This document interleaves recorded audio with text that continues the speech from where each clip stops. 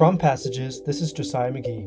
Welcome to our Middle East Update in Under 5, your source for the latest news from the region all in one place in under 5 minutes.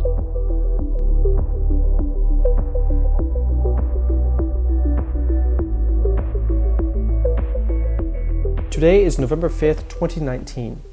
CNBC announced that the United Arab Emirates has formed a new conglomerate of 25 private and public companies working in the defense industry.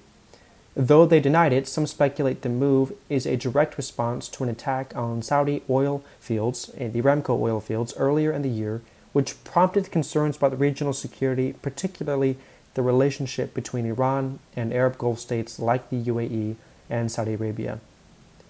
The leader of the UAE stated the company's formation is designed to invest in cybersecurity, non-lethal weapons, and drone defense, while preparing the country for a future in which industries like defense may need to replace oil as the West becomes less dependent on Middle Eastern oil.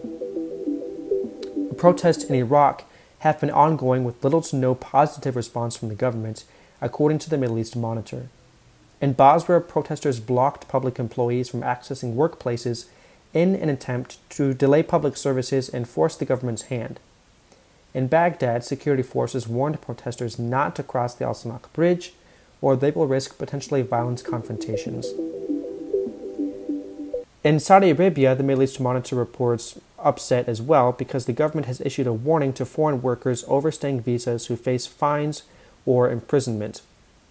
Foreign workers make up 80% of the private workforce and 76% of the overall workforce, leaving many Saudis unemployed or reliant upon a patronage state in payments from the public sector.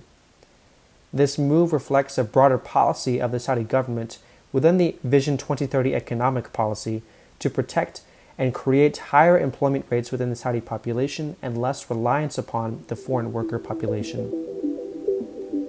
In Israel, Foreign Policy magazine reports that Benny Gantz has begun negotiations with the Arab Joint List to potentially join his coalition.